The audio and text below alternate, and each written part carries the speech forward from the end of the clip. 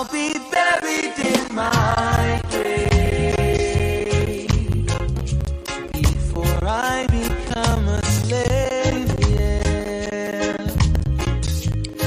that is what I heard them say way back in the day.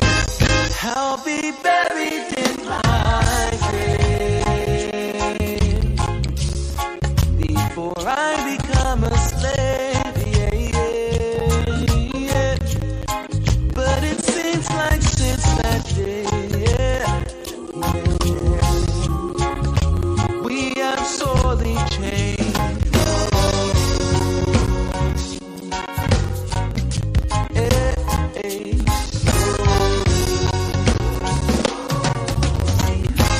I'll be buried in my grave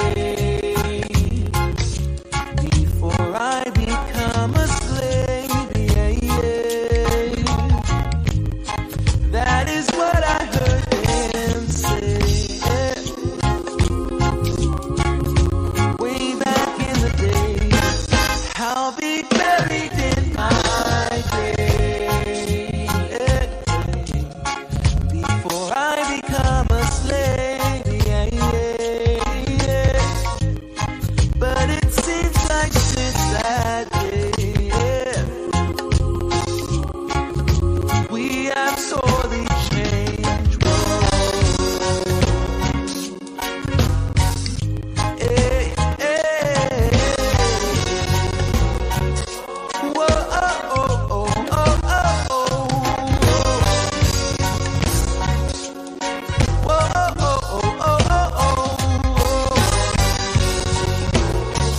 And now, live from beautiful Myrtle Beach, South Carolina, you're watching My Fellow Americans with your host, Spike Cohen. Yes! Yes, it's me! I did it! We did it! We did it! Keep clapping! We did it! Clap if you believe that I could get the nomination even before I did. How would we know that you believed that we could get the nomination even before we did if you didn't keep clapping? Welcome to My Fellow Americans. I am literally Spike Cohen. Thank you for taking the time out of your Wednesday, what is today? Wednesday the 3rd at 8 p.m. Eastern. Thank you for taking this time to tune in taking a break from your social distancing and self-quarantining to join me here, far away from you, where neither of us will touch each other. We've got a great show for you tonight. This is a Muddied Waters media production. Check us out on Facebook, YouTube, Instagram, Anchor, Twitter, Periscope, iTunes, Google Play, Float, Twitch, everywhere. Check us out on muddywatersmedia.com. Check us out literally everywhere. If there is a social media venue or website, we are on it. A podcasting app, we are on it. Check us out, like us, follow us, 5-star us, hit the bell if applicable. Some of them have a bell that you should be hitting. Hit that bell.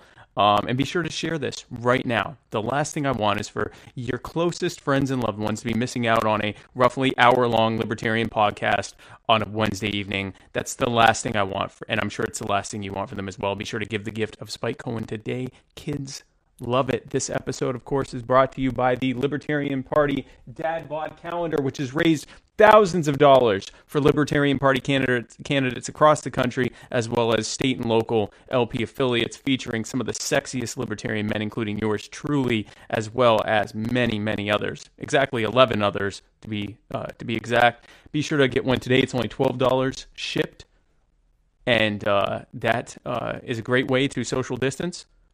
Everyone will want to stay at least 6 feet away from you if you're carrying one of these things around. This episode is also brought to you by the Libertarian Party Waffle House Caucus, which is the fastest growing Waffle House related caucus in the Libertarian Party.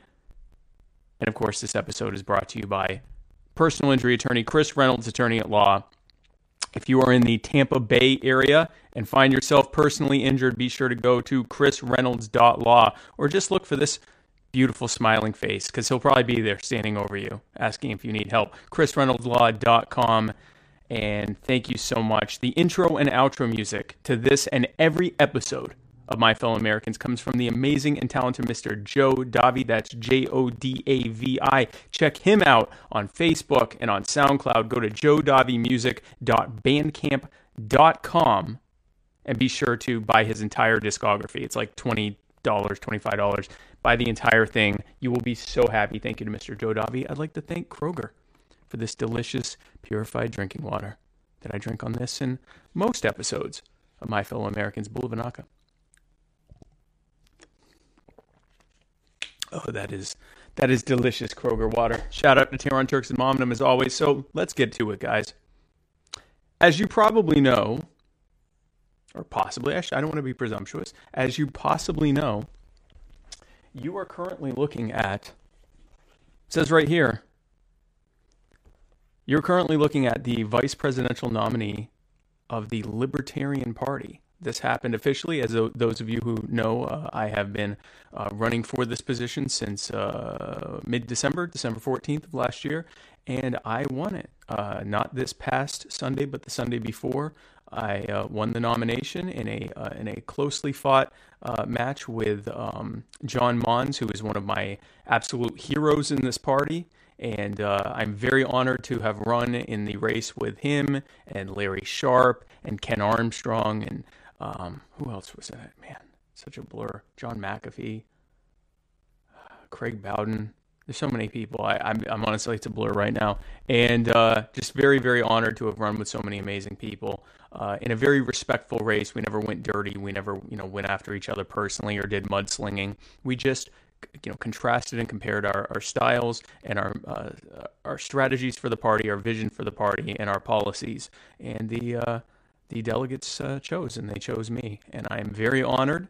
And with that in mind, I am doing this episode as sort of a first post-nomination episode of My Fellow Americans. And as sort of, I guess it's going to be an AMA, give you a chance to ask me any questions that you have. And also, I will be taking call-ins. We'll see how that goes. That's always fun to have people call in and not know who they are. So we will be seeing who that is. So if you have any questions, please feel free to ask the questions, and I will answer them as best as I can. We did get one question from the even before we went live. We got a question from a follower who asked, let's see here. So one question that I got is, let's see, where was that question? Oh, can you win without negative campaigns and the ugliness that it brings out in people? Can you run and win on the issues at hand? That's an excellent question. That was from Al Swerodowski. I hope I'm saying that correctly. Well, Al, that's the goal. I mean, now, if by negative campaigning you mean talking about the voting records and governing records of our opponents, then I think that it's crucial for us to do that. I think that we need to be pointing out what they've done and contrast our solutions with that to allow the voters to have an opportunity to see how we got here, the history of the various votes and governing decisions that have been made by the Republicrats on both sides, and how they got us to where we are, and how we as libertarians propose a total break from that and a real reform of the way that things are done, and providing libertarian solutions that are based on ideas like self-ownership, non-aggression, property rights, voluntary solutions, and so forth, and to demonstrate in real terms how those solutions work and why the big government solutions that have come from the Republicans and Democrats did not work. But if you're talking about negative as in mudslinging and trying to bring up personal things that aren't really important, or trying to just sling mud in general, that I have no interest in doing. And I know Joe doesn't as well. We didn't do it during the nomination contest, and we're not going to do it in the general. I don't think that it's particularly helpful. I think people have their strong opinions about Joe Biden and Donald Trump, and I don't think that they need us to try to say anything one way or the other in terms of them personally. I think it's more a matter of what they've done and the way that they've conducted themselves, more so than any kind of personal attacks on them. And let's see if there were any other. So that was the only one that was asked in the pre-show. And let's see. People already want to call in. we're going to go ahead and start the call-in because I'm going to answer these questions. And actually, let me answer a couple of these questions, and then we will do the call-in. Let's see. Daniel Smolt says, is that the literal real Spike Cohen? Yes, I am literally Spike Cohen. As I say at the beginning, at the top of the show, I am literally Spike Cohen. Let's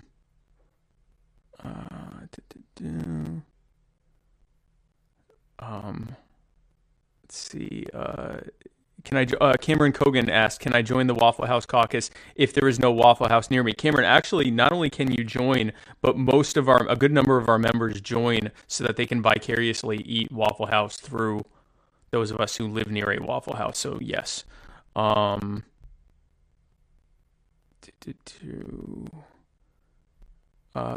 J.E. Roast, I think I'm saying that correctly, says, random question, what will the Jorgensen-Cohen's administration's attitude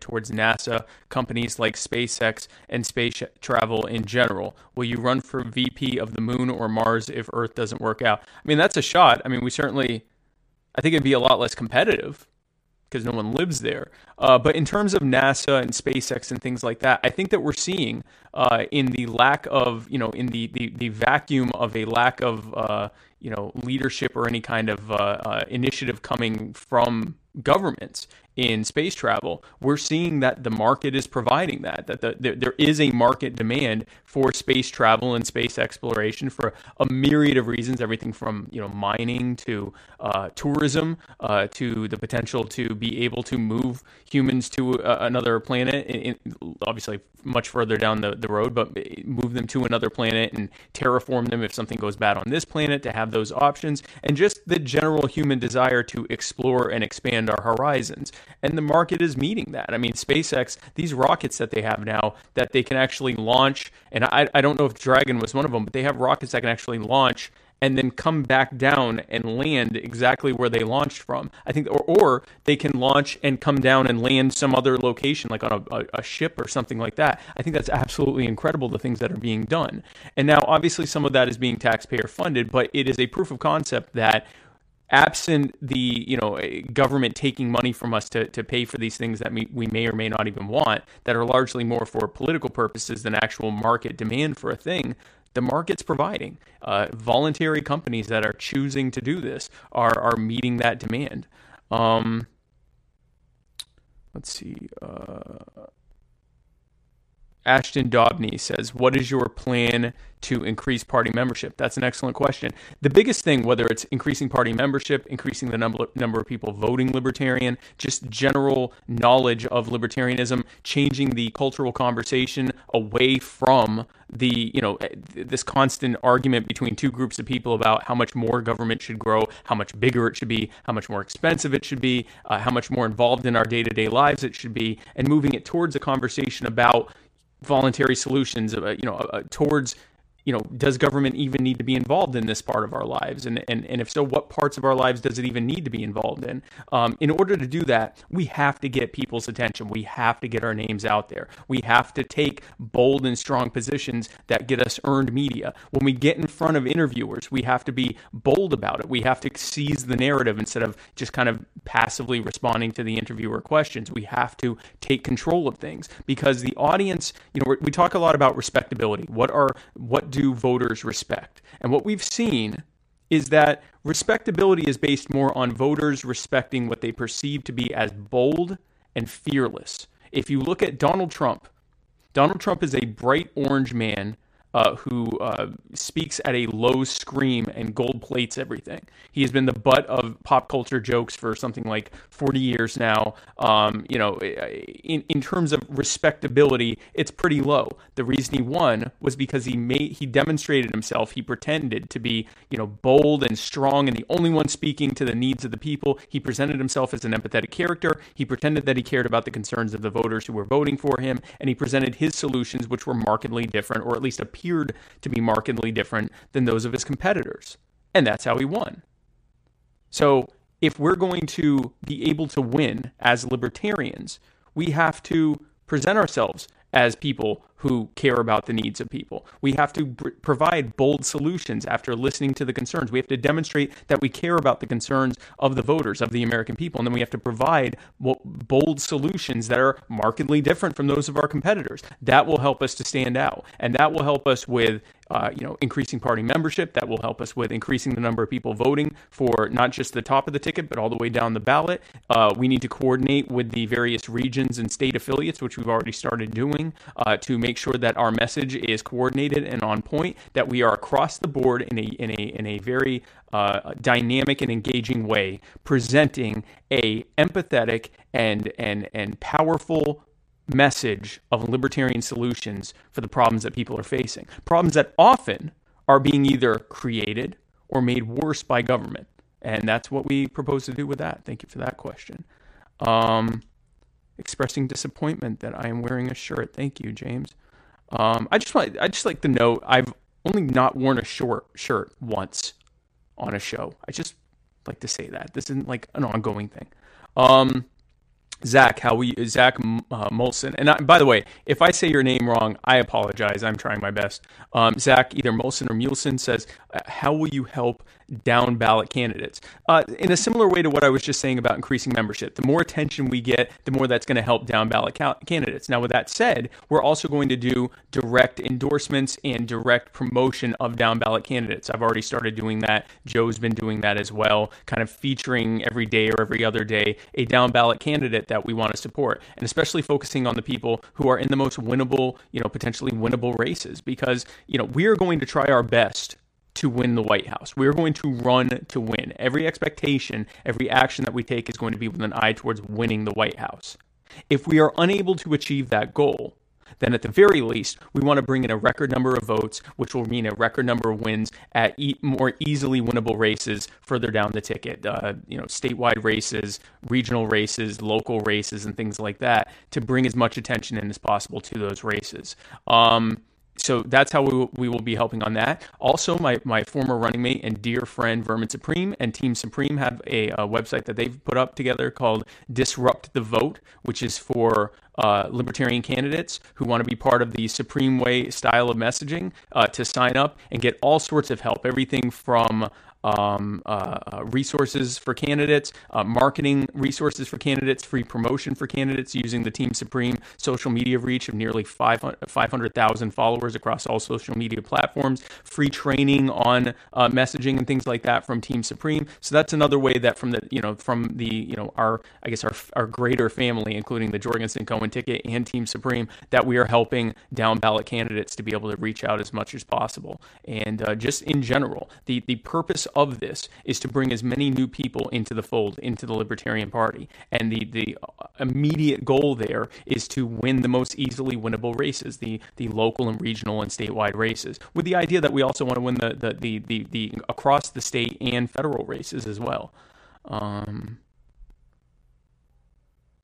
John Luke Teskey says, how did you meet your wife and what does love mean to you? I actually met my wife online, and then she came down and visited me, and we fell in love, and we went back and forth many times, visiting each other. She's from Canada, and we ended up falling in love and remaining in love, and then about just 2 years later, we got married. And what does love mean to me? That's a pretty loaded question, but I think from a romantic standpoint, I think love means always being there for each other, having an unconditional love and support for one another, and just having a passion for having each other in your lives. I didn't know I'd be answering questions like that, so I didn't spend a lot of time thinking about that, but I guess that would be my answer to that.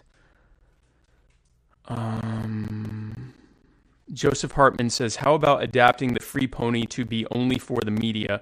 When Joe is president, the government would be less of a joke. The media would still be a joke, so press reporters would need to bring their pony IDs to the White House briefings. I have no problem with that idea at all. Of course, and we've talked about this before, and I'm somewhat loath to explain the joke. The ponies, the cheesy bread, all of that stuff has been obvious satire. And the purpose of the satire is to reach out to people who are so disgusted by the way things are going. We know have, and you may even be one of them, but we all have people in our lives who are so disgusted by politics. They're so disgusted by the state of things. They don't want to hear politics from anyone. We know that well over 40% of Americans who are eligible voters, many of them were already registered to vote. They did not vote in the 2016 election. And any study or survey that's been done on them, they all say the same thing. It doesn't matter if I vote or not. The politicians aren't listening to us. They all just show up and lie and make up a bunch of promises that we all know aren't true. And all that happens is they end up screwing us over, and the government has it out for all of us. And there's no purpose for me to even be participating. I'd rather just have my Tuesday back. That sounds pretty libertarian if you think about it. These are people that if we were able to reach them with a libertarian message about making government less powerful and giving them more control so that those lying politicians couldn't affect their lives as much, they'd probably sign on. But the problem is they don't want to hear anything from anyone, including from us. So for those specific audiences, using satire and humor, much in the way that George Carlin did, using satire and humor, and George Carlin is just one of many, but using that approach, it gets their attention when a politician couldn't. And not only does it get their attention, but they're enjoying it. They don't feel challenged. They don't feel bored. They're just enjoying it. So their cognitive defenses go down. Now they're listening. They're not, having some politician say a bunch of nonsense to them that they think isn't true. They're being entertained. And they know there's an underlying political message, but they're just being entertained and they like it. And the longer they listen and the more they enjoy it, the more intrigued they are. Well, what is that political message? What is it that they really, are doing? Why are they doing this? What is this all about? And then we hit them with a message. Then we talk about libertarian solutions. We called it boot pilling, and it worked fantastically. We were able to literally poach hundreds at a time of Republican supporters. At their events, we were able to get them. And so it's been incredibly effective. It is appropriate for use in those spaces. But, even during the time that I was campaigning as Vermin's running mate, and even now, nothing has changed in that I have always primarily been a serious campaigner. When satire and humor is appropriate, when we can use it to bring people in who would have otherwise not wanted to hear our message, I will absolutely use it. But the rest of the time, when I'm dealing with people, especially in this, situation right now with the police brutality and the protests and the rioting and so forth, that isn't, in my mind, an immediately appropriate time for satire, at least not from me, not my kind of humor. And so that would be a perfect example of where we are taking a more serious approach. And I've always been more of a serious politician with the idea that I can use humor when appropriate. So that's what that is. Mark Maresca, this is an excellent question. How will you field questions pertaining to anarchy itself, since reporters are bound to ask sooner or later? I look forward to that, Mark, because here's the thing. I was never coming in as some kind of smash the state anarchist. My campaigning was not going to be me coming in, wearing a balaclava and throwing Molotov cocktails, or even not even going to that extreme, or even just coming in dressed like this, or dressed up and saying, I am here to end government. We're going to dismantle the government on day one, because that's not where we are. Where we are is an ever-growing state, and the vast majority of people buying into what we as libertarians call the cult of the omnipotent state, the idea that government power is not illusory, the idea that government power and authority are legitimate things, and that government is essentially a good organization, and that we simply need to have the right people in place in order for it to function correctly. Even though the founders themselves said that that wasn't the case. So that is our challenge. Our immediate challenge is to talk to voters and to explain to them why things aren't working. And so we don't need to do that while talking about anarchy. We can do that while talking about how the Republicans and the Democrats have leveraged the state with their cronies to harm the vast majority of us, especially those of us with the least, to directly benefit those of us with the most. And we can show that with every single thing: war, immigration, education, jobs, infrastructure, healthcare, higher education, student debt. All of these things we can show why the Republicans and Democrats have failed. Not even failed, how their plan to harm us has worked, and how libertarian solutions worked. And when people ask me about anarchy, And when people say, well, isn't that just going to be riots in the streets and, people setting things on fire and people attacking each other? And I'll say, no, that's the status quo that we currently have that you're referring to. But I will immediately pivot back to the libertarian message and more specifically, the Jorgensen-Cohen message of using libertarian solutions to directly benefit us. So I'm not going to hide from it, but I also don't plan to run primarily on it. I invite them to ask me about it. It is a briar patch I very much await being thrown into, because then I get to make the Republicrats, without realizing they were going to have to do it, force them to defend the system that they created. Because when they start talking about what they perceive to be anarchy, and I say, actually, that's what we're living under now, why are we living under the thing that you're so scared of? Why do we live under this chaos? Force them to defend their precepts and their policies and their solutions that got us to where we are. So that's how I will be doing that. Eric Daly, does Joe have a plan to combat the Fed? Our plan is to end the Fed, to explain how the Fed has put us in this situation, to explain how the Fed is endlessly printing out money for political purposes, because it's easier for them to just print out money and lend it to themselves or lend it to the Treasury and, pay themselves back at low interest, but thereby, driving down the value of our dollars, than to just tax us, because we'd fight a tax for more war.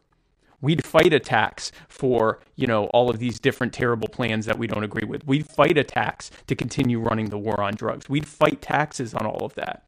But if they just run it up and spend it, they don't tax us any extra, a lot of us don't realize what's happening there. And that makes it more insidious than taxation, because it is still sapping from our wealth, but it's doing it in the most backhanded and insidious and disingenuous way. Because when they print out endless fiat notes, and I know I'm probably preaching to the choir here, but this is what I say: when they print out endless fiat notes, when they print out endless Federal Reserve notes without creating any subsequent, correlating additional value, they're just driving down the value of each one of those notes, including the ones we already have in our wallet and in our bank accounts. And that's why they have a monopoly on the currency system. So our idea is end the Fed and introduce free market banking. Allow the market to have competing currencies, which will actually cause them to want to have, we talk about this every time. You can get services from one of two ways. One is through competing providers in a free market who compete with each other to try to get your business. So they do their best to try to give you as much service as possible, where the consumer, you, are king or queen. Or you can get it through a monopoly, where they don't really have to serve you that well because they're the only game in town and they know it and you know it. They know that you know it. And so they just give you whatever they want to give you. And that way, you still get the thing that you want and they get the money, but you're not getting a good value. Well, that's what we have with currency. The U.S. government claims a monopoly on the issuance of legal tender. And as a result of that, we have to use that money, no matter how much it loses value. And it's reached a point where, we talk about that, the only two things in life that are sure are death and taxes. Well, you can add inflation to that too now.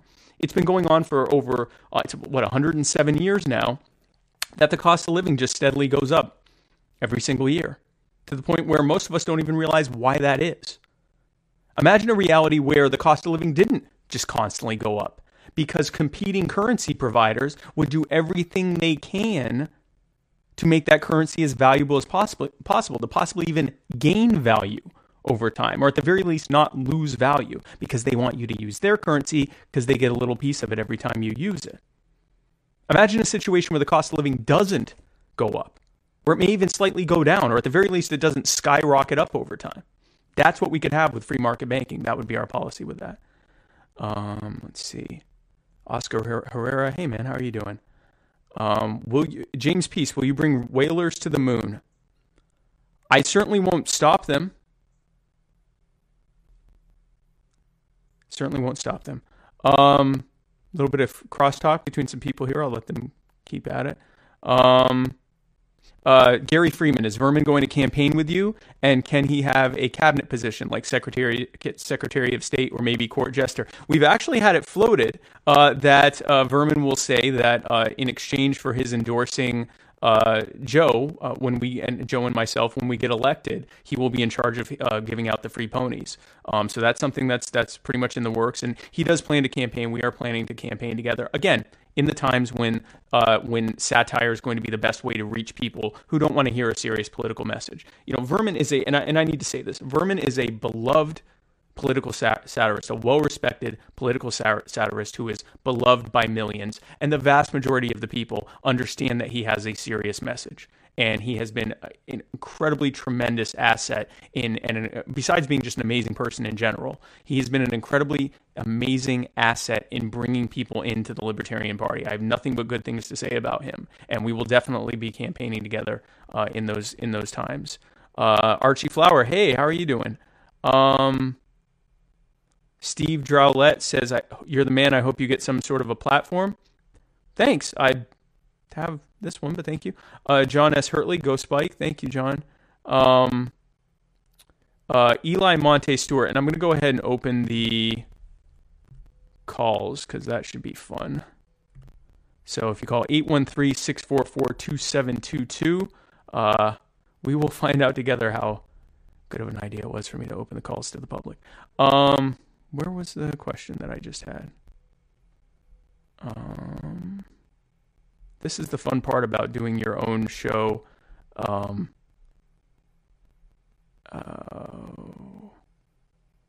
Eli Monte Stewart, I know you're someone who appeals to people in my age group, 18 to 24, but there's difficulty in convincing people my age to vote, let alone for someone who's neither Democrat or Republican. How would you convince younger people to vote and change the perspective of voting for Libertarian third party?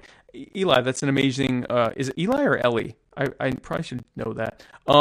That's an excellent, excuse me, that's an excellent question. One thing I've learned is that young people, 18 to 24, 18 to 30, whatever the cutoff there is, aren't really any different than anyone else. They're just younger. And the big thing with them is that age group specifically, more so than really any other age group before, or at least in modern times, is really being left behind. I knew it. Here we go. So I will get back to your question shortly, Eli. 682 area code. Who am I speaking with? Hello? Hi. This is him. This is Spike. How are you doing, Chris? You are watching me live. There's just a delay in what you're hearing, in what you see on the stream and me actually doing it. It's up to like 20-second delay.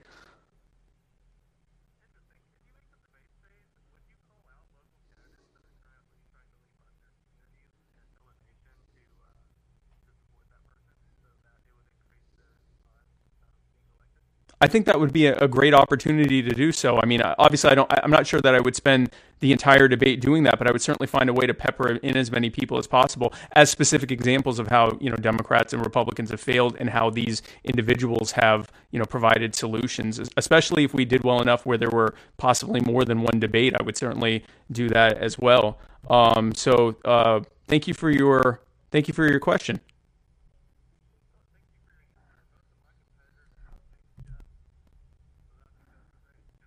They're both named Jeff? Well, see, there you go. It makes it even easier to call them both out at the same time. So thank you very much for your call. I appreciate it, Chris. Thank you. Bye. And I know I just missed someone, but so if you call back, please be sure to call back. And guys, this is the fun of doing a show and also keeping track of the comments while it's happening. So going back to Eli's question, the answer is that the youngest generation is being completely left behind.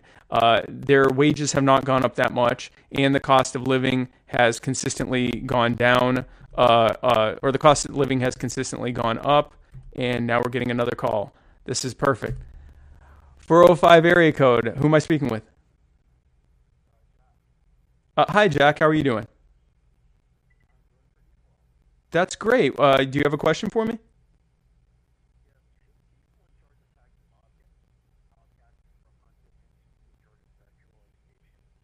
Should the people in charge of tagging bobcats be in charge of sexual education? I think that's a question for parents and local school districts, honestly. Okay, thank you. All right, bye-bye. This is the fun of live calls. So, this generation left behind. Cost of living has skyrocketed. Wages haven't gone up that much. And they're being drawn to some very authoritarian solutions that aren't going to work that well. Continuing to have government even more involved when government injection into the market has caused that reality in the first place. And so it's important for us to present ourselves as empathetic characters, just like with anyone else, but especially to people who almost the entire generation has been left behind. Demonstrate that we actually care, that we understand what their problem is, that we are listening to their issues, and we are presenting an actual solution, the libertarian solution. In sales, they call it the feel, felt, found method. I see how you feel. Other people also feel that way, have felt that way, and we have found that this way that we're proposing works. And here's the next one. 509 area code. I think I know who I'm speaking with.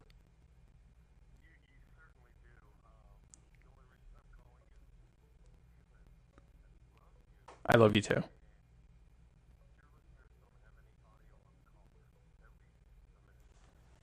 Wait. Say something? Oh no, here we go. Okay, now say something. Hello again. There we go. Now they can hear you. Now they can hear you. Thank you so much. I love your face. I love you too. Bye-bye. 843 area code. Who am I speaking with? Hey, this is Taylor. Hey, Taylor. How are you doing? Good. That's Hanging great. out in Charleston. Keeping What's my head that? down. I'm sorry? I'm hanging out in Charleston, keeping my head down. Oh, that's good, man. That's good. You got a question for me? Yeah, I was going to ask what your plan would be to transition the welfare state over to more of a voluntary type situation where it wouldn't be taxed from the individual. That's an excellent question. So, and this comes from, the sort of the radical libertarian way of looking at things in terms of harm reduction. So our number one proposal, our number one priority is to reduce the harm that is happening to people as a result of actions of the state. And what is the welfare state but the government basically going into otherwise healthy people, going over, beating them up, taking everything from them, using a little bit of what they stole from them to give them, a crutch and some food, and saying, hey, look, if it wasn't for me, you wouldn't have that crutch and you wouldn't have that little bit of food, even though they're the ones who put them in that position of needing that in the first place. Now, how bad would it be of us to show up and go, oh, you poor thing, look at this terrible thing that's happened to you. We'll fix this, and then we take their crutch and their food. So our priority is not to, kick people off of welfare or anything like that. Our priority is to remove those harmful actions that have put people in a position where they need welfare in the first place. And so that would be pressuring states to remove the occupational licensing and actually using the Department of Justice to challenge occupational licensing laws as a First Amendment violation, as a violation of people's right to be able to start businesses, as a unfair criminalization of poor entrepreneurialism, of people in poverty who are being entrepreneurs, to help bring them up so that, when I did door knocking tours in housing projects, almost everyone I spoke to had some kind of a side hustle, side job they were doing to try to get ahead. These are people that were living on, welfare and food stamps and housing vouchers and in public housing.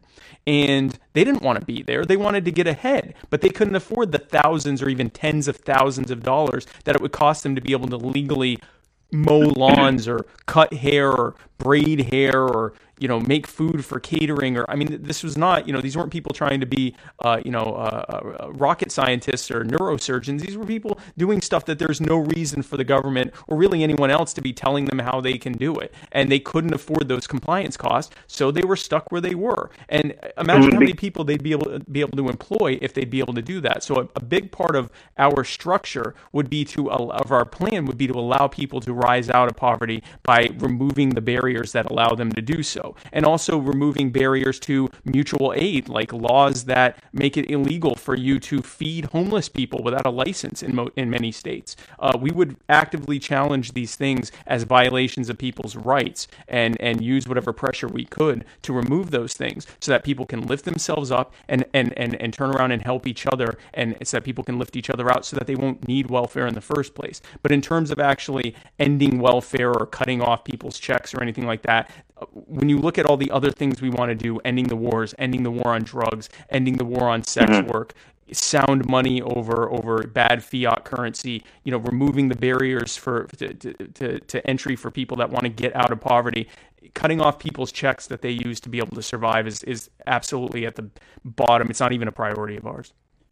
I agree, and I wanted to ask you about maybe it's transitioning to like a voluntary way where the citizens wouldn't be taxed just based off of their income and whatnot, but instead you would have corporations voluntarily able to give into a fund that's like a nonprofit, so there's less administrative overhead because the government is inefficient, and then they would be, it's like the companies could voluntarily give in, but say Amazon didn't give in, they would, get held by the consumer. I believe that the consumer has power in the wallet.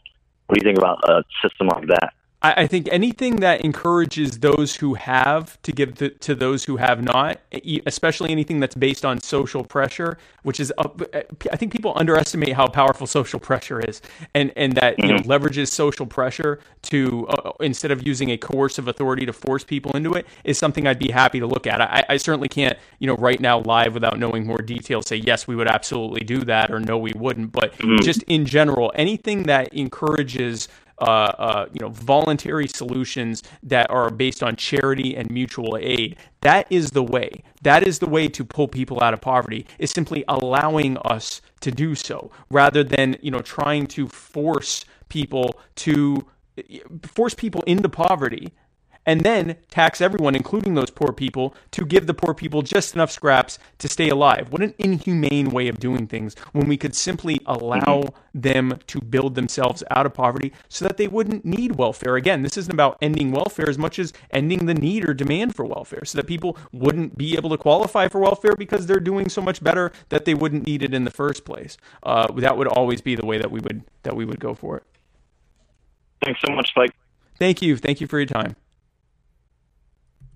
And by the way, I will be going through in the next day or so any of these, because there's no way I'm going to be able to get to all of these questions, but any of these questions that I was not able to get to, I will personally answer, as you will see it as Muddy Waters Media, but that will be me actually answering the questions that come in. Let's see. Okay. There we go. And we have 2 calls, so I will take the first one. 214 area code. Please call back. I have to take this first one that came in. 401 area code. Who am I speaking with? Hello. Hi. Hi. Spike, this is Adam Carbone. Big fan of yours. And congratulations on the nomination, by the way. Thank you, Adam. I appreciate it. Absolutely. So currently, I'm running for mayor of my town of Cranston, Rhode Island, and I'm running a very satirical campaign. Okay. And I have a question for you: of what would your advice be during these crazy times to balance satire and being sensitive to the times? Because I found it like going into it, nothing was happening. So I kind of drew parallels to like Vermin's campaign, how it was some funny stuff, but then also serious stuff. Right. And I'm kind of finding myself in a difficult position of trying not to be insensitive, but still coming at it with humor. Because when I started, it wasn't like that. And that's an excellent question. So I actually sort of touched on that briefly on a previous question, but I'm glad you brought this up. That is the biggest challenge, isn't it? Because we never want voters, or even people that are just paying attention to us, we never want anyone to think that we're making fun of their situation. And that is a very fine line. When we are doing satire, we are making fun of the people who stand over us and presume authority over us and make these absurd promises that we all know they're not going to keep, and they just leave us to go, well, which one's the lesser liar? Which one's the less terrible person? Whereas it's a fine line between that and it having the appearance that we're making fun of the person we're actually speaking to or the issues that they face. The one thing I will say, and have you gone to disruptthevote.com yet and signed up? I have not. No. I would encourage you to do that. I would encourage you to do that because Vermin, far more so than me, has perfected using satire in such a way that people don't feel like he's making fun of them. They feel like they recognize that he's trolling the people who have created these problems or made them worse. Yeah. I mean, this is a man who goes to protests, who goes to very heated protests, dressed up in his getup, and uses humor and satire directed at the police, directed at the people who often are trying to provoke the protest into becoming something worse, and in calming down tension using humor, so that even if things go south, they don't go as poorly as they would have gone if someone hadn't been there using humor, almost as sort of a rodeo clown type of mentality in the midst of literally, I mean, there are pictures of him standing in between protesters and police who are approaching in riot gear. So the one thing I will say is that if you find yourself in a situation where it's that tight line, I will tell you this, I tend to go serious. So if there's any question as to whether what I'm doing could be perceived as me making fun of the person that I'm trying to reach out to the voter, to the person who is suffering acutely from the abuses of the state, or just being left behind by the system in general, I always go to seriousness, because I would rather lose the opportunity to use humor in that moment to reach someone. I would rather do that than end up having a situation where I have inadvertently made people think I'm making fun of them. So that's my rule of thumb. But again, I would encourage you to go to Disrupt the Vote. If you're already doing more of a humorous type of thing anyway, I would encourage you to reach out to them.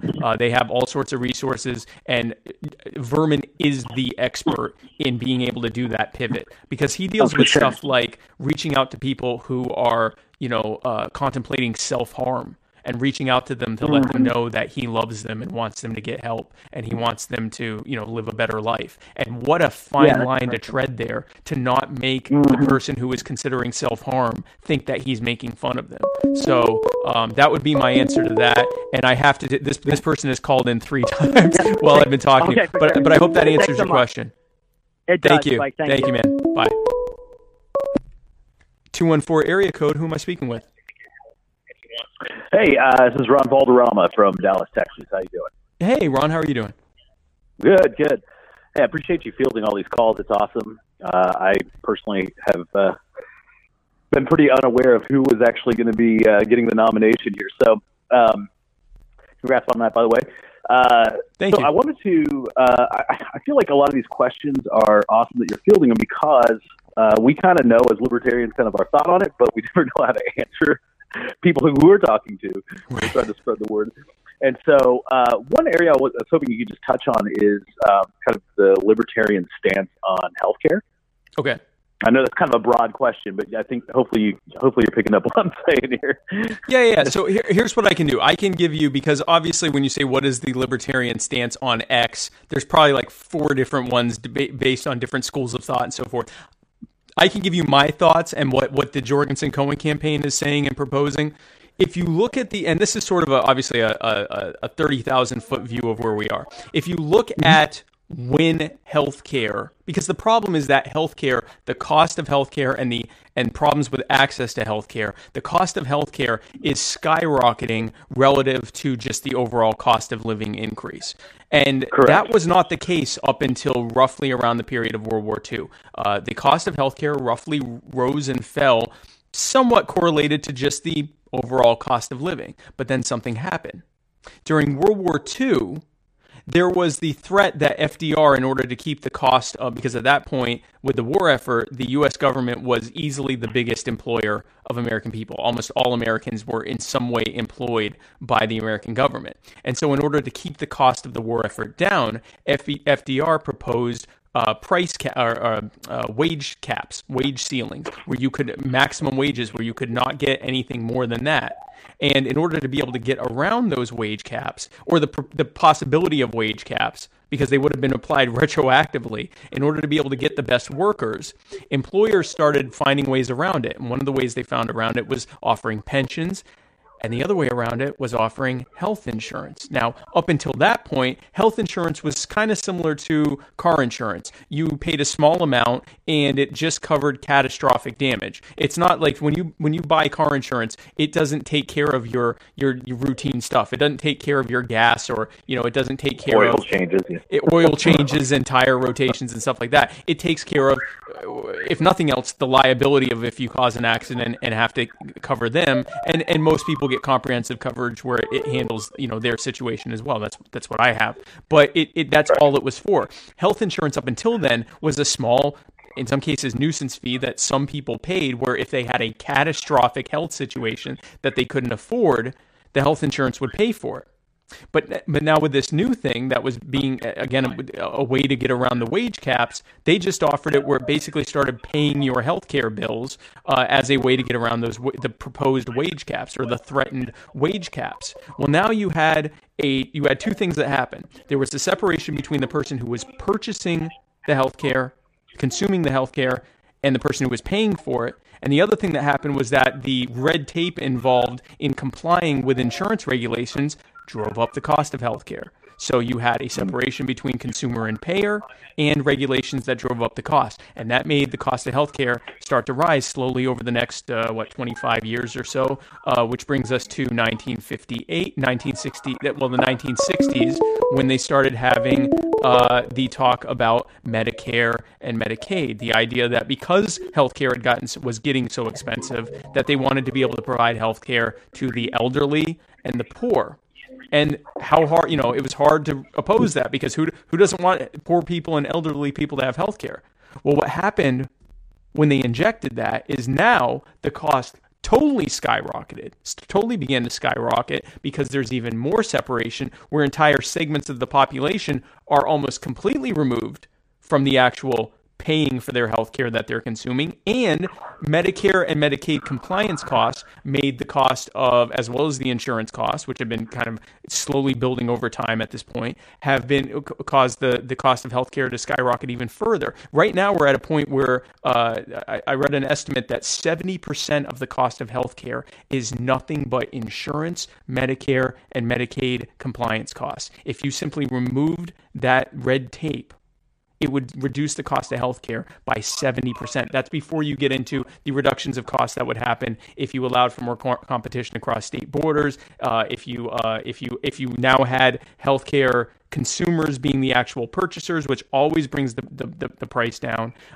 There are so many things that could happen. And again, every single time government has further injected itself into the healthcare market, it has caused the price to skyrocket. And we now have a situation where the U.S. government spends more money per patient of taxpayer dollars. They spend more taxpayer dollars per patient than almost any other country. There are like 4 or 5 or 6 or something countries that spend more. And that's before you factor in the amount that we're paying out of pocket on average for healthcare costs. We spend something like 3 times the developed nation average on healthcare. So the system has clearly failed, because we have a great healthcare system in terms of access and technology and outcomes, but the cost is just beyond reasonable. So our approach would be to, again, not try to take away people's healthcare. We don't want to take away grandma's breathing tube. What we want to do is remove the regulations and the regulatory burdens that made the cost of healthcare go up. Not only does that reduce the cost of healthcare, but it also reduces the cost of entitlements like Social Security and Medicare, which are so driven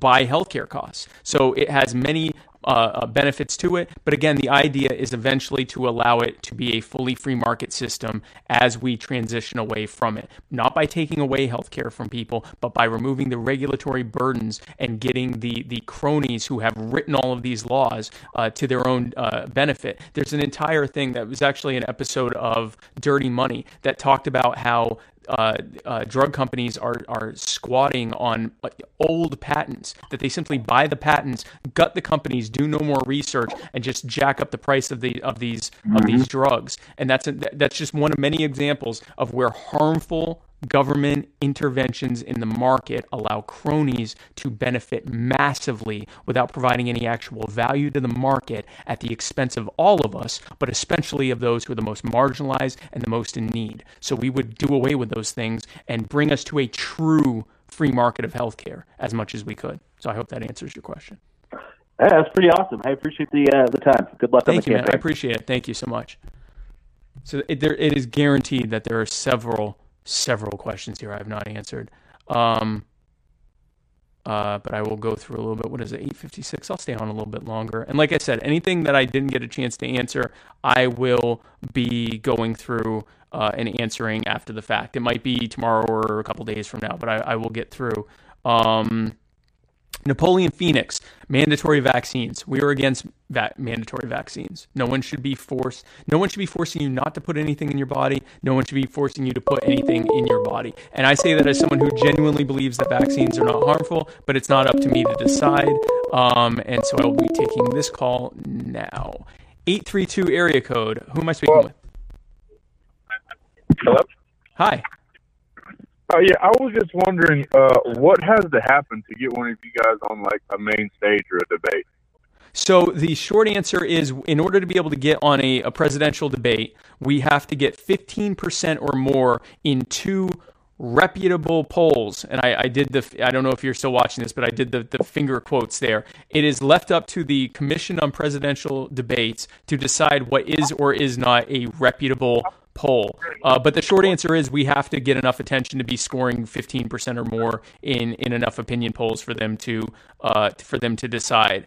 And so we have a goal and a plan towards using viral marketing and getting in front of as many people as possible to spread our message so that we can do it. Gary and Bill got very close. They got, I think, 11% on one poll and 13% on another. And there was actually a petition that said, that's good enough. They should be able to get on the debate stage, because it was much lower when Ross Perot got on. And as you know, Ross Perot being able to get on that debate stage was what allowed him to, at one point, be leading in some opinion polls. He did so well in that debate that until he dropped out and then came back in, at one point, he was actually potentially a favorite to win. So if we're able to get on that debate stage, I believe all bets are off. I think that we have a real shot of actually winning this election if we're able to do that. So that is the goal, and we do plan to use viral marketing and pressure campaigns for major media to get us on with our bold messaging and bold libertarian solutions to the problems that people face, for us to be able to get on and actually be on that debate stage. All right, awesome. Thank you. Thank you. Let's see. JC Cook, Spike Cohen is my spirit animal. I love you, man. Thank you so much. Robert Daniel. Good point, Robert. And the Libertarian Party needs to be included in the poll. This is an excellent point. Hold on. I'm going to take this call. 863 area code, please hold. I'm just finishing up answering someone's question. So just please hold for me. Like Robert was just saying, in some of these polls that have been out, in some of these polls, they didn't even bother putting the Libertarian Party as an option. People had to actually say that they were voting Libertarian or that they were voting for Gary or Gary Johnson. So it is absolutely crucial. If they are going to require that we get at least 15% in 2 or more polls, then they need to have us as an option. We're the 3rd largest political party. We're not some fringe party that has a few thousand followers. We have 50 state ballot access. We are again, the 3rd largest political party. There's absolutely no reason that we shouldn't be included in those polls. So thank you for bringing that up. I think his name's Robert. Yeah, Robert, thank you. So, 863 area code, who am I speaking with? John Teskey in Lakeland, Florida. Hey, how are you doing? I'm doing fantastic, and I was so happy to have you answer my question, and I apologize if I took you off guard, but sometimes I really feel like we get so caught up in policy and politics that we tend to forget that we are human and that we have lives and families and colleagues that we care about. Mm-hmm. Absolutely. My question to you is, any advice to any down ballot candidates, and this in regards to balancing, your political life and your activism in regards to the interpersonal relationships that you truly cherish. What advice could you give to a down ballot candidate in regards to balancing those 2 elements of one's life? That is an excellent question, and it is one that I am in the process of learning for myself. I guess the short answer is you have to carve out time. And my manager Matt Hicks has done an excellent job of carving out time and making a point of making sure that I have a certain amount of time each day. And also, so I would say if you don't have an actual manager, if you're doing this for yourself, you just have to carve out time that is your time for yourself and for the people you care about. And obviously there will be times you'll have to be flexible on that if you're traveling or doing something like that, depending on, if you're running for like a statewide office, or, if you have to, as part of your campaigning, do door-to-door petitioning to get yourself on the ballot. There's many different things. There are going to be times you won't be able to do it, but go ahead and carve out that time with the idea that you may have to, eat into that time on certain days or whatever, but go ahead and carve it out with the idea that the standard is that you have that time for yourself and your loved ones. The other thing is, make sure when you're reaching out to your loved ones, say, there are times when seems like I won't be available. I'll be somewhat removed because I'm so distracted by what I'm doing, but understand that I am here. I do still cherish you. I am still glad to have you in my life, and please reach out to me, and please, I will do my best to make myself available to you. And I've found that when I tell that to people, they're very respectful of the idea that it may take me a while to get back to them. I may miss some things that I wouldn't otherwise miss, but that I am trying. And they also tend to be very understanding and trying to make sure that I know that they're available for me if I need them. So that would be my answer to that. Carve out time and make sure that you stay connected with the people that you're close to. Easier said than done. I'm literally saying that right now as someone who doesn't even know what my schedule looks like. I'm told it pretty much every day, but you have to carve that time out, and you have to, for yourself and for the people you care about, because when all is said and done, whether you get elected or not, those are the people who are still going to be there with you. So I hope that answers your question. It definitely does, and I hope that you're living by your own advice and that you're taking care of yourself. As the one true libertarian said earlier in the chat, I hope you're drinking lots of water, you're actually getting some sleep and resting, because we need you out there putting forth the message without sacrificing those who love you to do so. I appreciate the time, and drink lots of water. Stay well rested and stay beautiful, Spike. I will do it. Thank you, man. And you do the same as well. Bye-bye. All right, bye-bye. And to answer Clayton, yes, I am taking care of myself. I am getting pretty close to 8 hours a day of sleep. I am drinking lots of water. My wife has been fantastic in making sure that I'm well fed and that I'm being treated well. My campaign team has been terrific about making sure that I have time to myself and that I'm not, getting overwhelmed by this. And with the understanding that, I think we're only going up from here in terms of, attention and viability and so forth. So I'm certain that it will definitely get more challenging over time, but I have a great team around me and family. Hi, thanks for calling. I know I've missed your call a few times. Who am I speaking with? Sorry, Spike. It's Magellan UK, the Libertarian Socialist. Hey, how are you doing? I'm doing good, man. How are you? Sorry I called a few times. It's a bit awkward in that. Congrats on the week, by the way. Thanks. You're breaking up a lot, but thank you for your congratulations. Yeah, I just wanted to ask a quick question. What is your opinion on how some libertarians have been supporting basically Donald Trump enforcing a form of martial law? He wants to put federal troops on the street. And it's a bit hypocritical and symbolic of how protesters were kicked out of Elliott Square in Washington, after the man who fought for liberty and freedom in the States. Right. So, like I said, you were breaking up a little bit there, but I think I got the gist of your question. I haven't found a lot of libertarians who have been supportive of the martial law, but I have found a lot of libertarians who are primarily focused on the looting and damage to businesses, including small businesses and homes and private property, more so than the protests or the police brutality.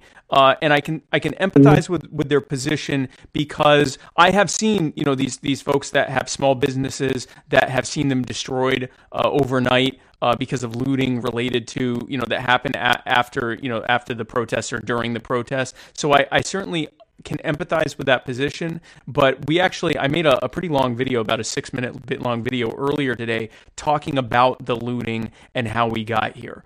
First of all, you have peaceful, unarmed protesters who have been protesting across the country just to make it clear their frustration with police brutality and state violence especially against marginalized communities, but really against all of us. And often the police will treat these protests, these unarmed protesters, like they are the enemy, and they'll cordon them into very small areas, and they'll focus all of their police resources on that area and tell them to break up. And as they're breaking up and dispersing, they start firing pepper balls at them, which are like these paintball-like projectiles that are filled with a chemical similar to pepper spray, which they're less lethal, but people have died from being hit by them before, and using tear gas, which is banned by the Geneva Convention. They could never use it overseas against enemy combatants, but they use it here against our loved ones and neighbors and ourselves. And so they create this very tense and sometimes violent situation. At the same time, by putting all their resources into this one area and leaving most of the rest of the city or county or region or wherever they are, leaving the rest of that area largely unpoliced, they are encouraging opportunists to come in and do looting and to do destroying property and to robbing businesses, including small businesses, and destroying homes and everything else, and causing fires and everything. All of this happens as a result of the actions and inactions of a militarized police state that is treating us and our friends and our neighbors and our loved ones, especially the most marginalized among us, like we are the enemy. We're not the enemy. We're their neighbors.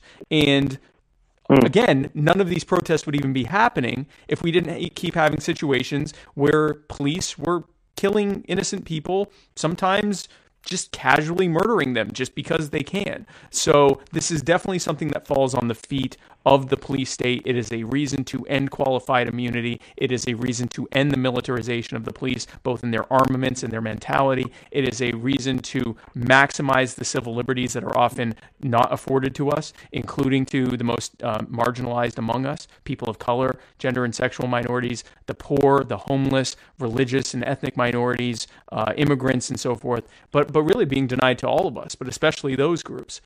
It is a reason to end the war on drugs and the war on sex work, and to free the people that are being held in prison for commerce that government decided shouldn't be allowed. It is a reason to end civil asset forfeiture, which is where the government takes all of the property of people who have been accused of crimes even without convicting them. And if the people are found not guilty, they have to actually sue the government to get their own property back. So these are all things that lend themselves to things that need to end in order for the tensions that they created to end, which would also end the looting and violence. So I think that I understand libertarians who are concerned with damage to private property. I am absolutely one of them. I think damaging people's homes and businesses is not the way to move forward on this. But I also recognize who created these conditions in the first place and what we need to do to stop these conditions so that they never happen again. So I hope that answered your question.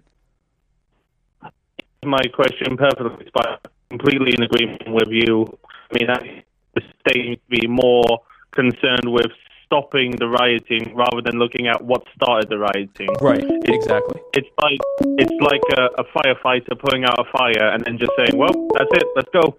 No, they would be like, well, how did the fire start? We gotta look. There's an oily rag. Is that it? Maybe. Exactly.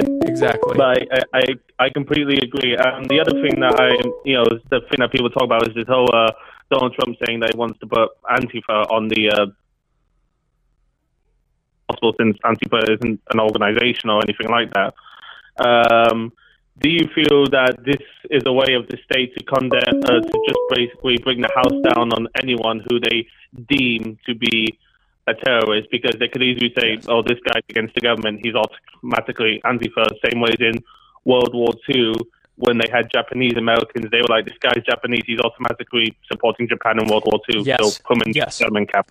Yes, that is exactly what they have done. A government that says that it is illegal to be anti-fascist, first of all, they've tipped their hand a lot more than I think they may have intended to if they want to actually make being against fascism a terrorist act. Second of all, Antifa, like you said, there is no organization called Antifa. Antifa is shorthand for being anti-fascist. If you are a libertarian, you are inherently against fascism and any other form of violent statism. So libertarians are Antifa in that respect.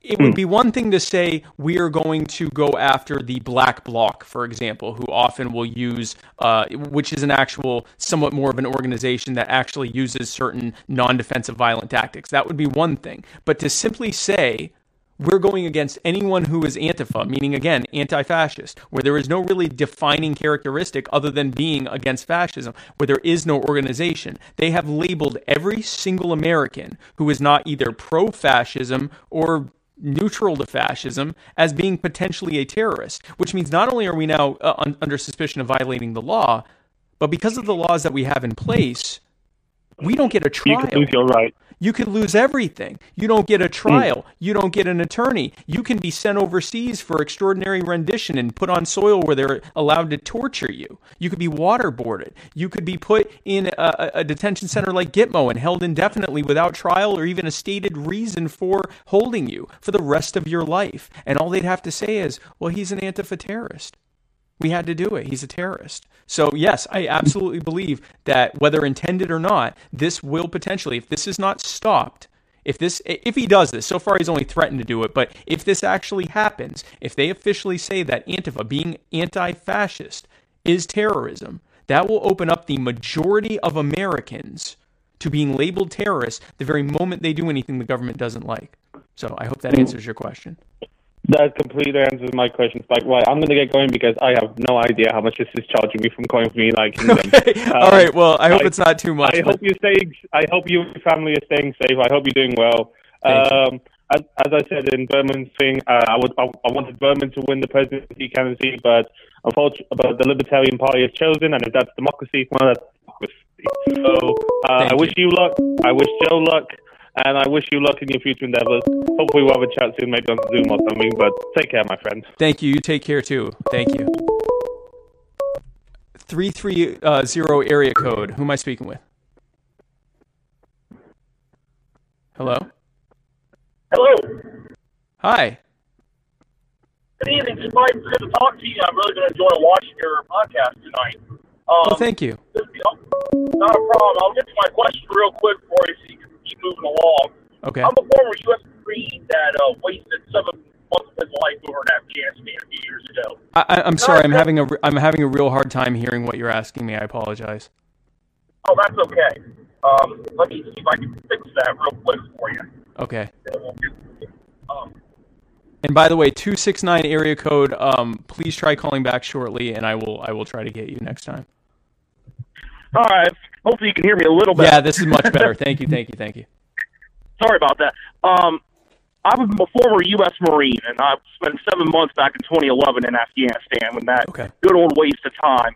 Mm-hmm. Now, I'm just curious to know real quick, what is your plan and Joe's plan on military in general and all that, what they do and being all over the world and everything. Yeah. So I was kind of curious what your overall defense plan was, and I appreciate you guys running. I'm behind you 100%, and I wish you well, and I'll let you go so you can answer the question, get some other people on.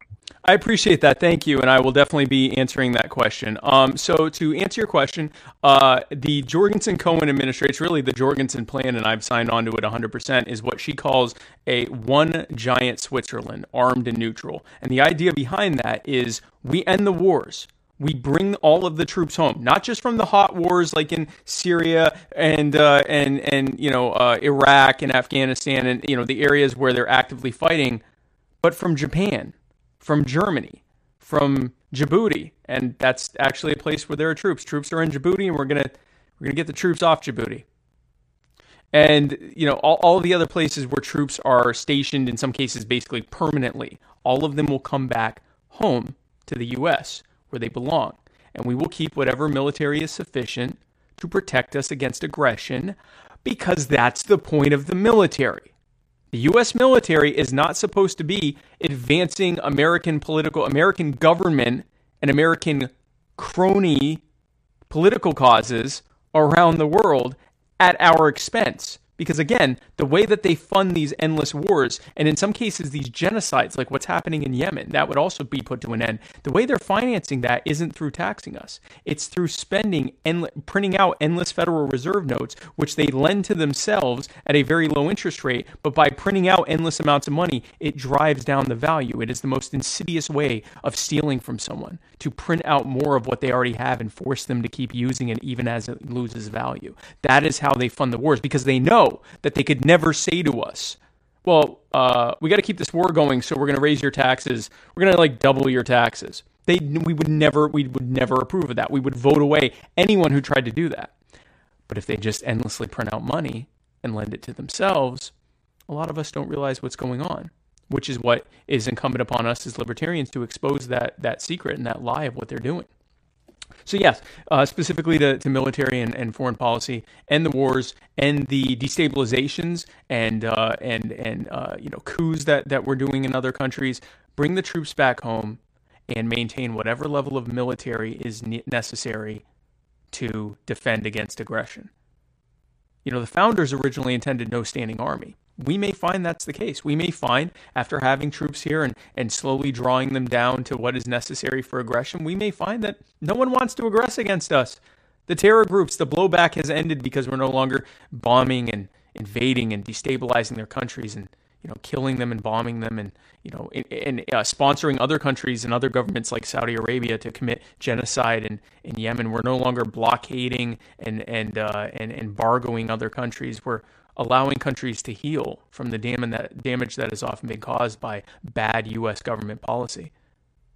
And now that it's healing, those people don't hate us. They never actually hated us. They hated what our government was doing to them. Now that's over. So the blowback ends. The terrorist threats end. The U.S. intelligence service arming of terror groups ends. And now we find we don't have any aggression to defend against. We may find we don't need a standing military. We'll find out when we get there, after we bring the troops home. 269 area... Oh, no. I thought finally I got 269 area code. They've been so patient. There we go. 269 area code. Finally, I was able to answer your call. Who am I speaking with? Hello. Hi. My name's Scott Brinkeroff from Michigan. Hi, Scott. How are you doing? I'm doing good. How are you? I'm doing amazingly. You got a question for me? Yeah. First off, I just wanted to say that I'm very proud to see how well you and Joe have been doing. Thank you. And then I'd like to ask a question. How are your guys' views on taxes and stuff like that? That is an excellent question. We are of the libertarian belief that taxation is, in fact, theft. And we are in favor of abolishing the IRS. In fact, the Libertarian Platform calls for the eventual elimination of all coercive forms of generating revenue, all forms of taxation and tariffs to generate revenue for government, and having government switch to a model that is based on voluntary services, voluntary fees for direct services. So if there's a service that you need from the government, that you just pay for that service. That does two things. First of all, it now makes it a voluntary interaction between people and government. And second of all, it forces government to show what the cost of those services are, so that now they can't, jack up the charge too much, because if you don't want it, you don't pay for it. So we would get rid of, at the very least, we would be abolishing the IRS. And from there would be trying to transition us to a system of voluntary funding of the government services that we need. If we need government services, then there will be a demand for them, and people will be willing to pay a fair market value for them. So I hope that answers your question. Yeah, thank you very much. Thank you. Have a good night. Have a good. And so I think that we are, 9:20? Let me try to answer a couple of these questions. If one more call comes in, I'll take that, and then we can wrap up. We'll be at, there we go. Knew that would happen. 480 area code. Who am I speaking with? Hello? Hello? Hi. Hi, how are you? I'm doing amazingly. Who am I speaking with? My name is Sean. Hey, Sean, how are you doing? I'm doing great. Thank you. Oh, man, I didn't think I was going to get in. I left a comment on your live stream. It was earlier regarding the tribes here in Arizona and the colonial offices known as the Bureau of Indian Affairs. Yeah. And how they have a stranglehold on the economy in our tribe. Okay. You know, we're being ravaged by COVID-19. Our healthcare is socialized. Drugs, domestic abuse, everything is rampant here on the reservation. Yeah. And I guess what I want to know, or what I want to ask, is that, you know, do we have a platform for Native Americans? That is an excellent question. Let me ask you something. Which tribe are you in? I am Navajo. You're a Navajo. And so may I ask you, are you in one of the reservations where private ownership of the property is not allowed, where it's all owned by the I guess by Department of Interior or Department of Indian Affairs? Yes, sir. Okay. It is all privately owned, including our resources. We can't even develop our lands. We can't build roads. We can't build stores. There is no free market on the reservations. Yep. And that is I would imagine that, even though you were talking about specific problems like COVID-19 and, you know, rampant, drug abuse and substance abuse and all of the terrible problems, all of that, in my belief, is routed in the fact that you have been corralled into an area and not allowed to have stewardship and ownership of what is rightfully yours. That's my opinion. Correct. And while I don't believe that we have an actual, a specific Indian or Native or indigenous people's plank in our plan, I think that we should, and I think that it would be based essentially on allowing you. This is land that was reserved to you after multiple broken treaties, and essentially the violent theft of your land to allow for endless expansion of people coming in to form this country largely at your expense. And I think that it is incumbent upon us, the descendants of people who came here as part of that expansion, to at the very least, allow you to have stewardship and ownership of what is rightfully yours so that you can help build yourselves, much in the same way that we were just talking about removing the harmful occupational licensing and other barriers that harm the poor, that keep the poor in poverty.